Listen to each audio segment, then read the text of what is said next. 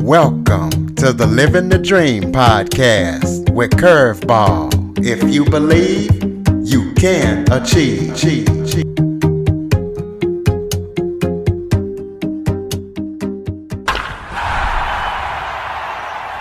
Welcome to the Living the Dream with Curveball podcast, a show where I interview guests that teach, motivate, and inspire.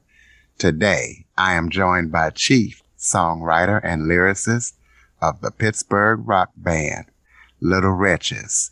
Little Wretches was going in the 80s and 90s, but due to life's obligations, they disbanded. But Robert Wagner still plays in coffee houses and clubs. In fact, he just released a iTunes topping chart song that played on over 115 AM FM radio stations. Robert keeps himself busy as well by counseling troubled youth, and he still has an open stage event. So Robert Wagner, thank you so much for joining me today. Oh, Curveball, thank you for inviting me. I listened to your introduction, and it's like, oh my, it's not like we disbanded. It's just for most of the people that I was playing with, the demands of life superseded playing in the band. We still play together when we can. And in fact, we're recording an album right now, but most of my performances are solo performances, just me and my guitar. Sweet. Well, why don't you start off, first of all, by kind of giving people a little background about yourself? Oh, my. Well, that could get deep. I think it's important for me to say that, I'm a descendant of immigrants, and my family came over from what's now the Slovak Republic. And the understanding was that you came to America for opportunity, and that we were supposed to better ourselves, and then, reach back and pull others up with us, So I remember one time when I was a kid, and I made the mistake of telling my grandmother that I just wanted to be happy. And she said, "Happy? Cows in a field are happy. Do you want to be a cow?" Like, no, I don't want to be a cow. She said, "No, you think we sacrificed everything we had to come over here so that you could be happy? You're going to make something out of yourself." So there's, somehow I was instilled with the belief that I'm supposed to accomplish something. I'm supposed to make the world a better place. And I'm supposed, that I've been given talents and I'm supposed to do something with them. Somewhere along the line, I discovered that I have the power of the word. I'm a good writer. And most of what I know about the world, I've learned through music, through songs when I was growing up. My worldview was shaped by the music that I listened to. So having the gift of writing and knowing that the best way to teach is through telling stories, I teach by telling stories, and I tell stories with songs. And the Little Wretches was my vehicle for, the audiences. It's funny, people go see movies that could be really hardcore and really hard-hitting and powerful, but with songs, you just want the happy, shiny stuff. And what I've found is audiences can handle anything as long as you set it up properly for them, and that's part of the reason why I felt like I had to start the Little Wretches, so that my songs had a place in the world that made sense. I know I can put them across given a chance to get in front of an audience. So tell us about, you say that you're an immigrant. Where did you come from, and how long you been here, and what was it like? No, I'm a descendant of immigrants. My grandparents came from what is now the Slovak Republic. So that would be Eastern Europe. Gotcha. My grandmother, when she was a girl, the Slovaks were always under somebody else's thumb. My grandmother told me that when she was a little girl, there was a time when they were being controlled by the Hungarians. And if she went to school and spoke Slovak, she would be paddled because they were trying to exterminate the Slovak language. They were trying to turn them all into Hungarians. So my grandmother, was a farming village. So she thought when she was one of the few kids in her community that actually liked school and liked education. So when they sent her to the United States, she thought she was coming here to go to college. To her surprise, she was met at the train station by the man who was my grandfather, who said, pleased to meet you. You're my wife." And when he saw the shock on her face, he said, "Well, you don't have to come with me, but you don't have any money, you don't speak English, and you're not that good looking, so you could do worse." Now, my grandmother could have been a philosopher or an engineer, but she went to her grave never learning how to write and read English. Her daughter, my mother, could have been a doctor, but in that generation, women became nurses, not doctors. If she was born today, she'd be a doctor. I wonder sometimes maybe they'd be a little disappointed in me being a lowly songwriter and a teacher and counselor, but yeah, I feel like that's where I can make the most impact directly in the lives of people. I mean, music affected me most powerfully, so that's my natural medium. Well, let's talk about the Little Wretches. How did you come up with the name, and just kind of tell everybody a little background and history about the band? Well, the name just makes sense to us. Where it actually came from literally was, we were starting to play, me, my little brother, and some of our friends were starting to play and trying to make something out of the songs that I was writing. And, I'm a graduate at the University of Pittsburgh, and there was some kind of film series on campus. So as long as I had my student ID, I could see a free movie just about any night of the week. And there was a film series, some French director named Francois Truffaut. And we went to see a movie of his called The 400 Blows. And it's a movie about juvenile delinquents in France. And there's one scene where two boys just finished burglarizing a rich person's home. They knew where to go to find the money and the jewels. And as they're leaving the scene of the crime, they're walking down the steps of a cathedral and they cross paths with a priest. And they look up at the priest and say, "Good morning, madam." And of course, the priest takes offense at being called a madam. And he turns around and says, "Little wretch." And so, this is all in subtitles on the screen. So when I see in the subtitles, "Little Wretch," I just looked at everybody and said, "That's the name of our band. We're the Little Wretches." And of course, we have that, hymn, "Amazing Grace, how great the sound to save a wretch like me. Blessed are the meek," from the Beatitudes in the Bible. So just the concept of being a little wretch, being on the outside of society and fighting to keep our heads above water, that's something that that's what I am. So that's where we got our name. Absolutely. Well, that's definitely a good name, and that's where I thought it might have came from Amazing Grace or something like that. Well, it's surprising to me that a lot of people don't automatically. I would just assume everybody would make that connection. If you actually took a poll of our listeners, I'd say a lot of our listeners are, Christian or, in the Judeo-Christian tradition, or if not in the Judeo-Christian tradition, they have some devout beliefs that mean that, life is purposeful, life is sacred, and, someday we'll answer to a higher power. But the actual Christian music business has never really had anything to do with me. I'm in the world, but not of the world, as they say. I would appreciate it if the Christian music business showed more interest in my work, but that's just not what we know. We're like John the Baptist. We're voices crying in the desert, and hopefully there's somebody out there to hear. Well, you also have a open stage event. Tell us about that event and how you got that started and what it's all about. Well, I think I'm no longer associated with it, but back when I had been mostly playing rock and roll music, loud music, and I was getting to the phase of my life where, people, our audience, they had children, they had lives, instead of coming out every weekend, Friday and Saturday night, now they're starting to come out once a month, once a year. And it just felt like it's time to move in a different direction. And I was invited to participate in what was the Folk Society of Pittsburgh, Calliope, the Folk Society of Pittsburgh. They had a songwriters group that met in the basement of the Carnegie Library. And when I attended that, I realized, wow, some of these guys are really, really good songwriters, and they're playing in the basement of a library. We need to take this into a more public venue where it's a higher profile.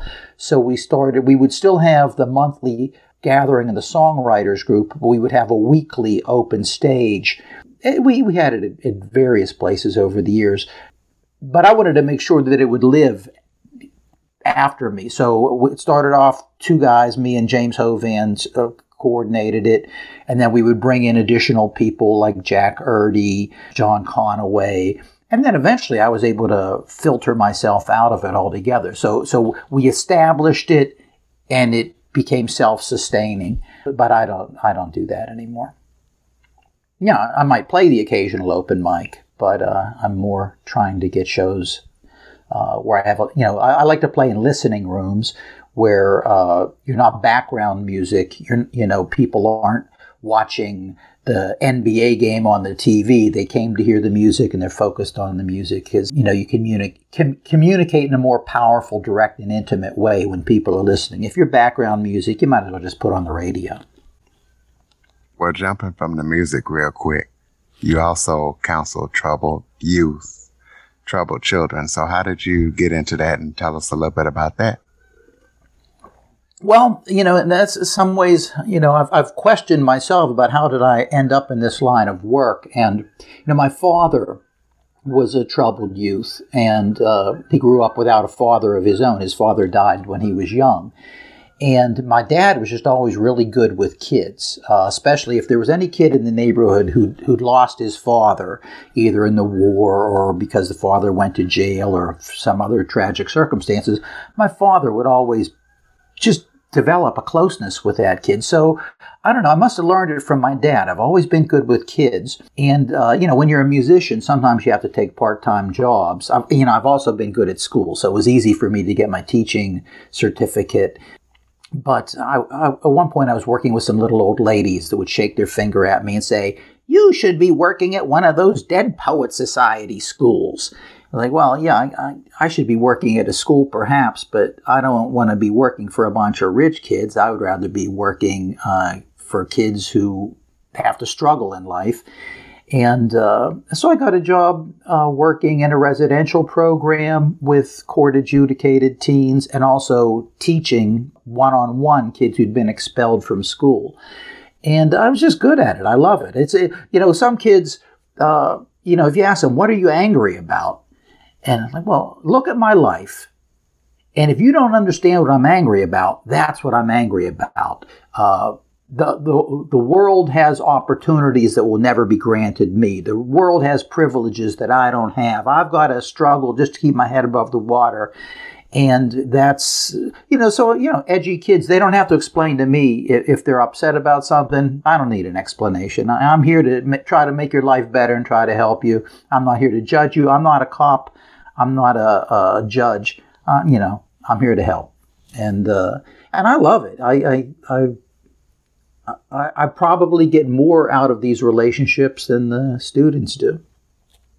But I'll tell you something, Curveball. This may have happened to you. When somebody comes back from an earlier phase of your life to tell you that you saved their life, that'll boost your spirits. So, yeah, I did make a difference. I did affect somebody in a positive way. That's why I chose to start this show. Yeah, that's so it's like gardening a little bit. Sometimes you're planting seeds, and you can never really be sure which seeds are taking root, which seeds are germinating, and which don't. You put your effort into it with faith, and the rest of it's in the hands of God. And every now and then somebody comes back and reminds you, "Yep, your efforts were not wasted." Well, speaking of efforts, let's talk about the music that you recently put out in 2020 and about that iTunes topping song. Well, it's pretty weird because last year when the whole COVID thing happened and the whole world shut down, that actually worked to my advantage because Nobody's touring, so it levels the playing field. I'm as much in the game as anybody else, and I was able, through past relationships, it was easy for me to get my stuff released on all the big digital platforms. And it's funny, before we started the show here, we were talking off the air about the song called "Who Is America," and I wrote that a long time ago, but I could have written it day before yesterday. It's perfectly timely. The very opening lines, we're talking about unrest on the streets, counting the bottles all empty and broken, Molotov cocktails and fighting in the streets. And then it kind of transforms itself to talking about people who are going to work, but they're disenchanted. They don't find their work meaningful. They're just going through the motions. They're looking for purpose, but not finding it. All those songs that just, I don't know if the time was right. I've heard people say things like, you were ahead of your time. Like, no, I think we were perfectly where we were supposed to be.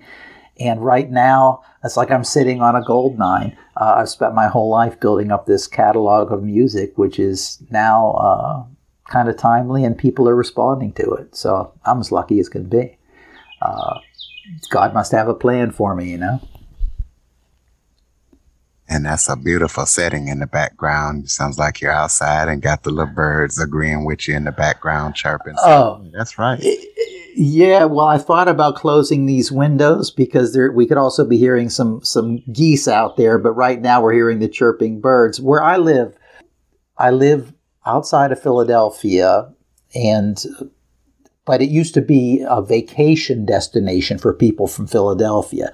All around me is kind of suburbanized, but I live right in the Creek Valley. I don't own the place. I'm a renter, but I live on the second floor. I look out my window. I could see a bald eagle fly by. I could look out. I see foxes. I see deer. It's an incredible place. And then I can hop in my car and be in downtown Philadelphia in a half an hour. So I could be in Allentown, Bethlehem. This is a really cool place. I don't know if you ever heard of Reading, Pennsylvania.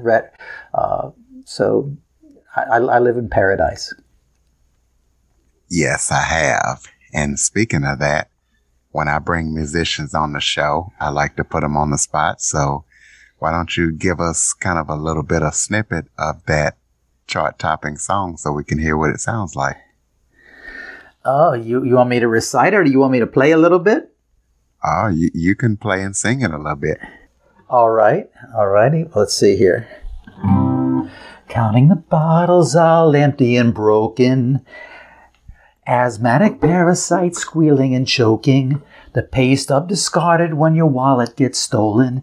Your lipstick is smeared and your eyelids are swollen. You're up in the morning and you're down in the spirit. You're 5 minutes late and they don't want to hear it. Get docked a half hour, get shocked by how pointless these people are, mindless and spineless and jointless. Ooh, in America they call it fear. Ooh, they call it fear. Prettier girls caress styrofoam coffee cups, cigarette smoke and a mirror for making up. You look pretty normal, but you feel out of place, 'cause you don't care about the things they chase. Family and friends give each other support, spending their lives selling themselves short. The years fly past when you're caught in the flow, 'cause a person can't want what a person don't know. Ooh, in America they call it fear. Ooh, they call it fear. Who's the big shark in the small pond? Who's the uncrowned king of the dump? Every now and then you like to toss a few crumbs to watch all the suckers jump. You take care of your own kind first. Those who have shall have more. There's one pen mightier than the sword that signs the Declaration of War. Any boy can be president, but only one per generation. When one man strikes it rich, 99 others find deprivation. For every beast of burden who is cut loose from the yoke, 99 others work twice as hard, believing they've got a hope. Don't be afraid when you're out late waiting for morning. You're by the riverside, watching raindrops on the wharf. There's thunder and the lightning, it's gonna start pouring. We didn't pay a dime. We got the best view in the world. Ooh, in America they call it fear. Ooh, in America they call it fear. They call it fear. That's sweet. Well, I wish I could have. I have my guitar sitting right here, but I don't know if I'd have played the guitar, it probably would have been too loud relative to the vocal. But that's very possible. Thanks for asking me to do it, though, man. I love that song. Oh, no problem. Speaking of that, you got any other upcoming projects, things that you're working on that people need to know about? Well, we just put out. Most of my catalog is with a full band, and it's pretty loud and pretty rocking. And most of my shows are solo acoustic shows. So I put out an acoustic show. It's just me and a violin player. We recorded it live at a museum in Pittsburgh called the Mattress Factory. So it's called Live at the Mattress Factory, Songs from the Land of Pit Bulls and Poker Machines. So that's a concert recording, acoustic. And we're working on a new album called Red Beets and Horseradish, which is probably the best writing that I've done. It's taking longer to work on than I'd hoped. We started rehearsals back in January. It'll be done when it's done. When it's finished, it's going to be really good. Red like the blood that runs through my veins. Beets like the food that you eat, the root that you pick out of the ground, and horseradish, that like spicy root that might be a little too powerful for the average palate. Red beets and horseradish. If you had to describe the Little Wretches in 3 words, I think that's what you say, red beets and horseradish. So how do people listen to your music and get in touch with you? Give out social media links, website? Well, I have an Instagram thing, but I almost never put anything on it. Just look up the Little Wretches. Facebook, just look up the Little Wretches. We're all over YouTube. There's, hundreds of hours of live footage of concerts on YouTube. Anywhere that you download or stream music, Amazon, Apple, Spotify, we're everywhere. Just look up the Little Wretches. And our website doesn't have the word the. It's www.littlewretches.com. But I'd like to ask your listeners, when I was growing up, I collected music. I collected albums. I collected CDs. Your music library is a reflection of you. When you stream our music, the artists make almost nothing. But when you download our music, the artists actually make money. So I would ask that if you like what we do, download an album. Don't just stream it. But if you stream it, I'm still grateful that you're listening. Absolutely, listeners. So that's a good tidbit for everybody. You have any final thoughts before we close it out? Well, like the name of the band, the Little Wretches, blessed are the meek. One thing that I can say in my work with at-risk kids is most of them are, I was lucky that when I was very young, I grew up in a 2-parent home. I would say, men, take care of your families. Take care of your children. Take care of the mothers of your children. Ladies, do not associate yourself with men who will abandon you and will abandon your children. Those children will do better with 2 loving parents that are part of their lives, that have their backs, that love them, teach them, and lift them up. So take care of the most important work you will ever do is taking care of your family. So that's my 2 cents, my words of wisdom. Now, I'll say something real quick about that. I interviewed a guy, Mark Ludwig, where he was fighting for 50-50 custody for parents. And he was talking about how in these cases, you would think that the men might abandon, but in some cases, everything's not always the same. But it might be that one of the parents might get mad because they didn't work out and they're not allowing the children to have a relationship with the other parent. Have you seen that with your work with kids? Oh, absolutely. And that's one of the worst case scenarios where, you have everything that you need to have a support system for that child. And instead of supporting that child, they're in a tug of war. And, the parents are treating each other with spite and vengefulness, when the whole point is raise your child, support your child, love your child, and love them enough to find a way to work out a peaceful, be peaceful in between the two of you. Yeah, but I think that goes back to the very beginning. If you're going to have a child, honor the sanctity of life and make a commitment to doing what's best for the child. It's not easy. Absolutely, and that was well said. Well, Robert, I want to thank you for taking the time out of your busy schedule to come on. Good luck, and we'll be listening for that new music. Thank you, Curveball. Thank you for having me. Good night, everybody. Listeners, please be sure to subscribe, rate, review, and share after listening. Android listeners, go to the Google Play Store and download the Living the Dream with Curveball podcast app. For more information on the Living the Dream podcast, visit www.djcurveball.com. Until next time, stay focused on living the dream.